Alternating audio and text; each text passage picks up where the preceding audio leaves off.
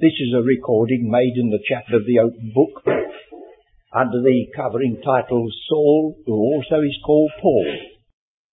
And we are concerned in these meetings not so much as to consider the earthen vessel, which is still important to us, but the treasure that he said that earthen vessel contains. There are some who wonder why we stress this earthen vessel. And we would wish to make it known that all Scripture is given by inspiration of God and profitable, and remind them that it's the Apostle Paul who said so. All Scripture. And when he said all Scripture, the New Testament, so far as we know it, wasn't in existence. So he covers the whole of the Bible and says it's profitable. But then this Bible is a message sent by God to different companies of God's people at different times. And it deals with different phases and aspects of his mighty purpose. So that the same epistle that says all Scripture says rightly divide the word of truth.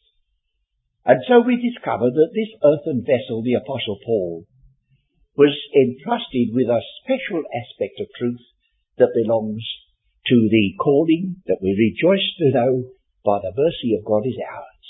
I just say those things so that we may understand why we are stressing this aspect.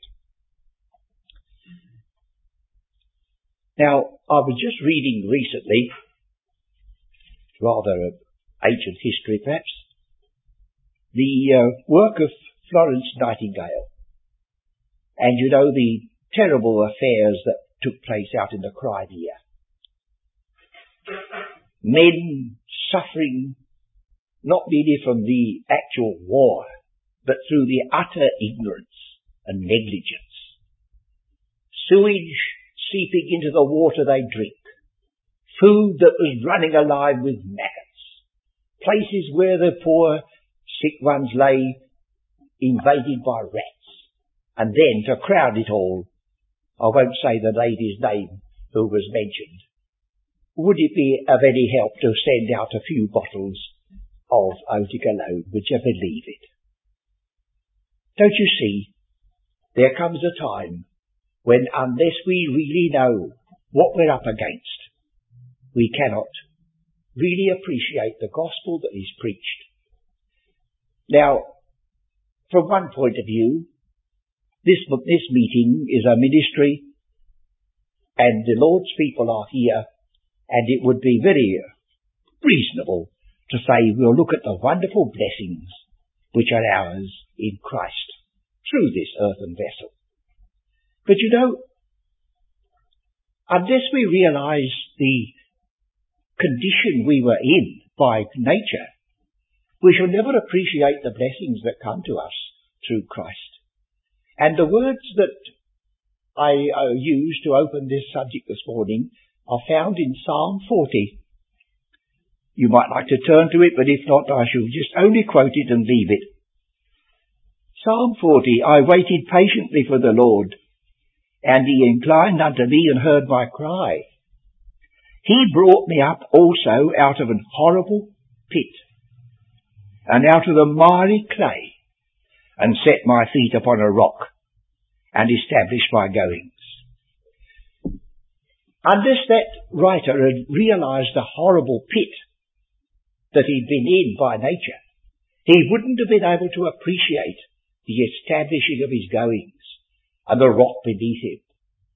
So, without further explanation or apology, I'm going to ask you to turn first of all to the earthen vessel, the Apostle Paul, to discover what he has been given by God to tell us about that dreadful thing that ends in death, that could only be dealt with and blotted out by the gift and sacrifice of his Son, namely, a little word, S-I-N.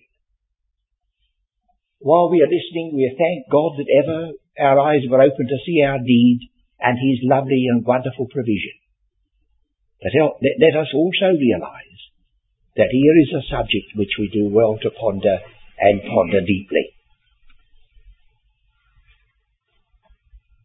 The very emphasis we have upon redemption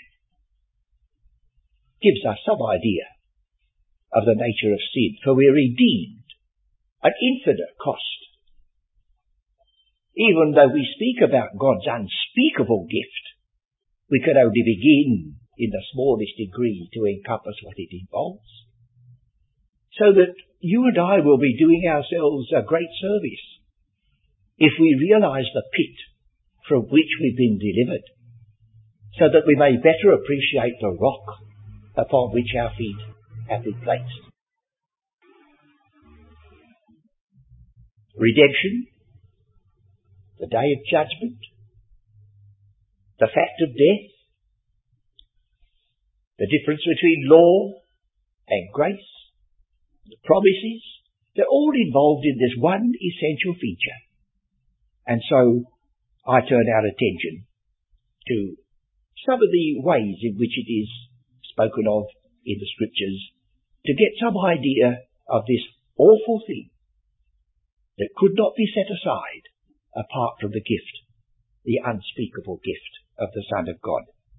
If you will turn to the book of Judges, you get there in the Scriptures and the use of a word, a little idea of one of the essential characters of this subject, sin. The book of Judges follows the book of Joshua, and it's the 20th chapter, verse 16. Verse 15 tells you it was the children of Benjamin that were in view. And then verse 16 says, among all this people, there were 700 chosen men, left-handed. Everyone could sling stones at an hairbreadth and not miss. Now that word miss is the Hebrew word for sin, the one that is used more than any other practically in the Old Testament.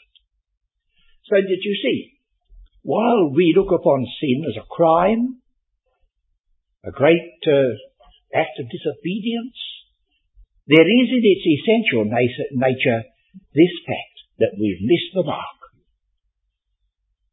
There was something we ought to have been able to do and we've not done it. And when you begin to realise that simple basis, you can well understand how the apostle could write without reserve, all have sinned. And what did he add to it? The very word we have here, and come short. Come short. These men were able to sling a stone a hair's breadth and not sin. Because sin, in the estimate of God and His Word, is coming short of a divine standard.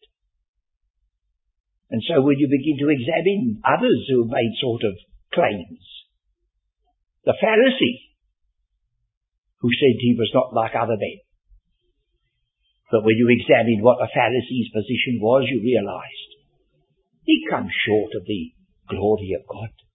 Of course, we've got to see why it should speak of the glory of God as a standard, but we can't do everything at once. But this earthen vessel will help us as we dip into it. But let's go a bit further. Not only does it say in Romans 3, all have sinned and come short. It tells us further, in other parts of Scriptures, other characteristics. But let's stop for a minute. The apostle writing to the Romans was writing to a church, believers, and he reminded them that there was no exception. Whether they were believers or whether they were just heathen, just living around them, there was one characteristic among them all, that all sinned, and they'd all come short, and they needed a saviour. I think most of us already agree to that very gladly. Then let us look at the first epistle of John, chapter 3, just to get a little idea of the way in which other writers have spoken about this dreadful thing. First epistle of John, chapter 3, verse 4.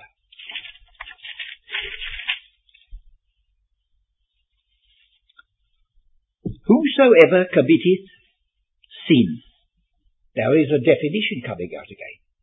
whosoever committeth sin transgresseth also the law.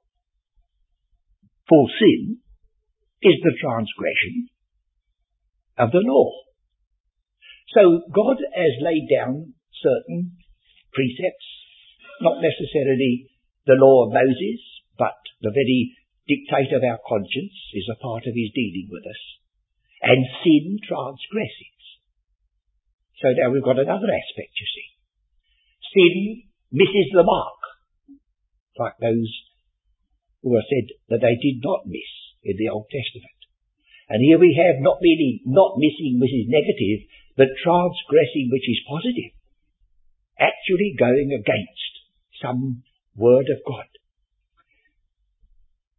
We might, I think, look at verse 5 as it goes on from there. And ye know that he was manifested to take away our sins. And in him is no sin. Whosoever abideth in him sinneth not. So here's another aspect. Every time we commit sin and every time our conscience reminds us, we can observe, we can realize that we have stepped out of our position which God has given us in Christ. How easy it is not to act in character. Whosoever abideth in him sinneth not.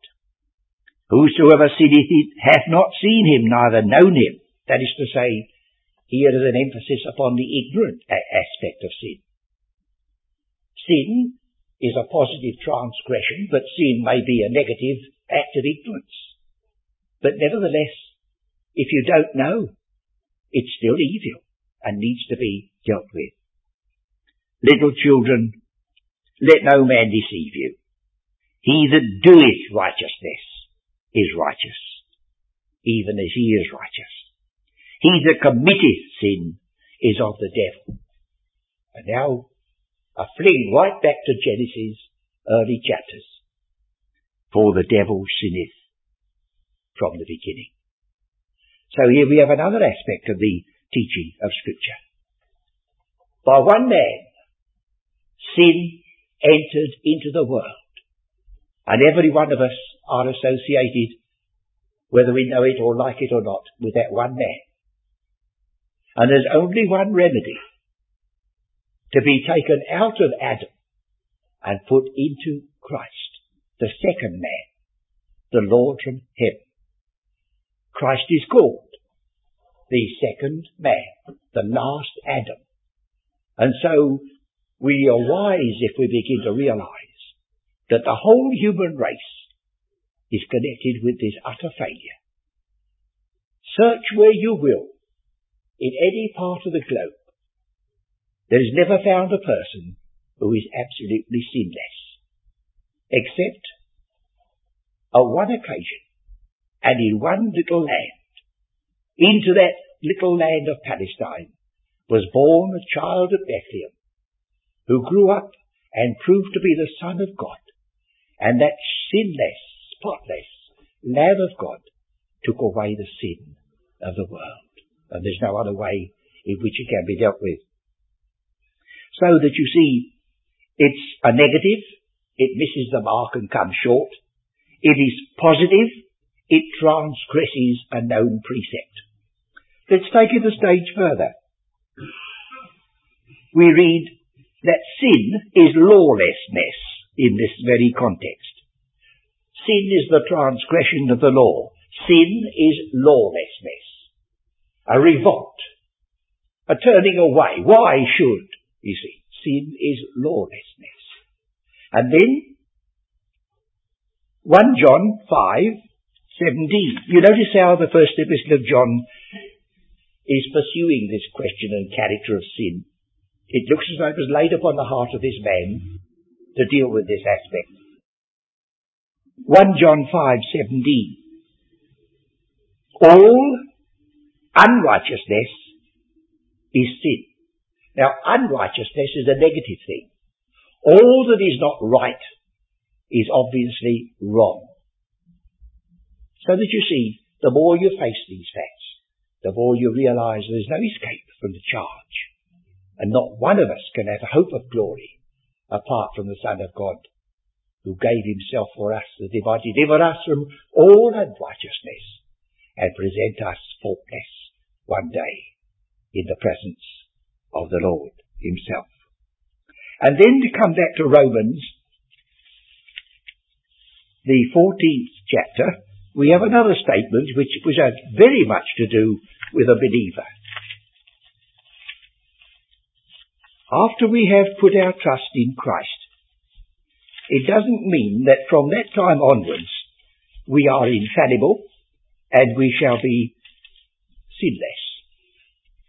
If anyone made that boast, you've only got to live with them for half an hour to discover that they've deceived themselves, but they've not deceived anybody else. Romans, the 14th chapter, verse 23.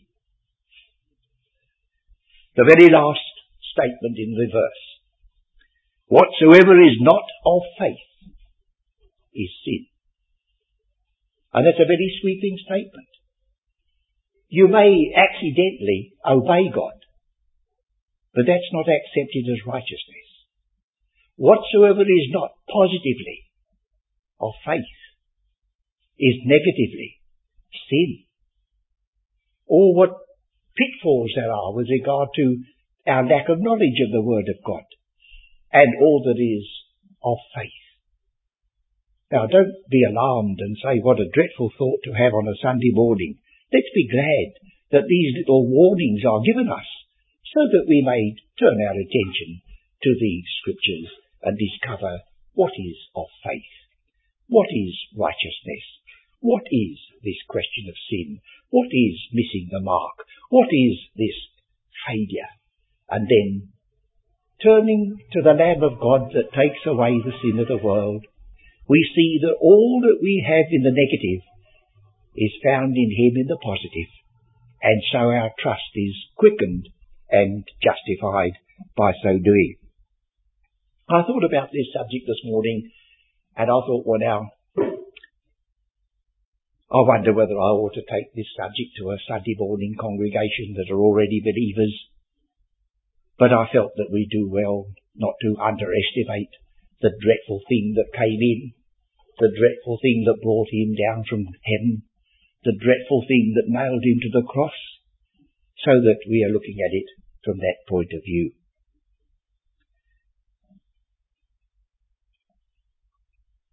I just want to make sure of any point that I get before I shut the book. Let's now turn, shall we, to the Epistle to the Romans, chapter 5. We've got Romans before us, chapter 5.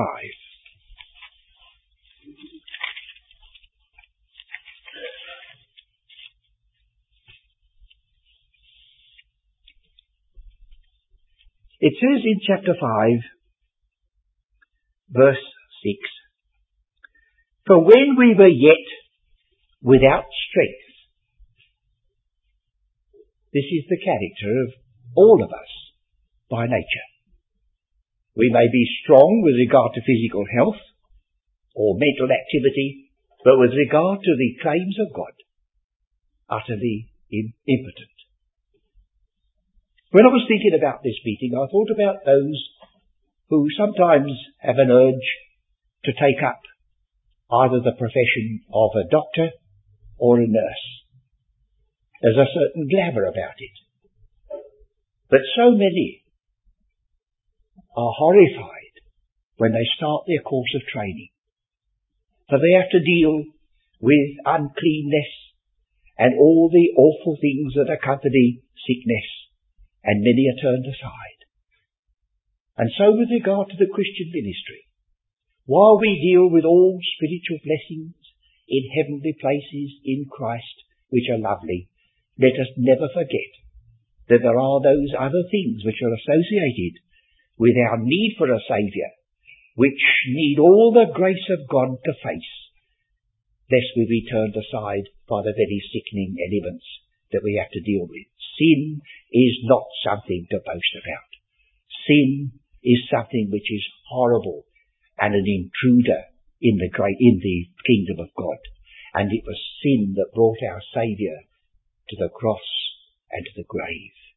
And so we never should speak about these things lightly. Have you noticed?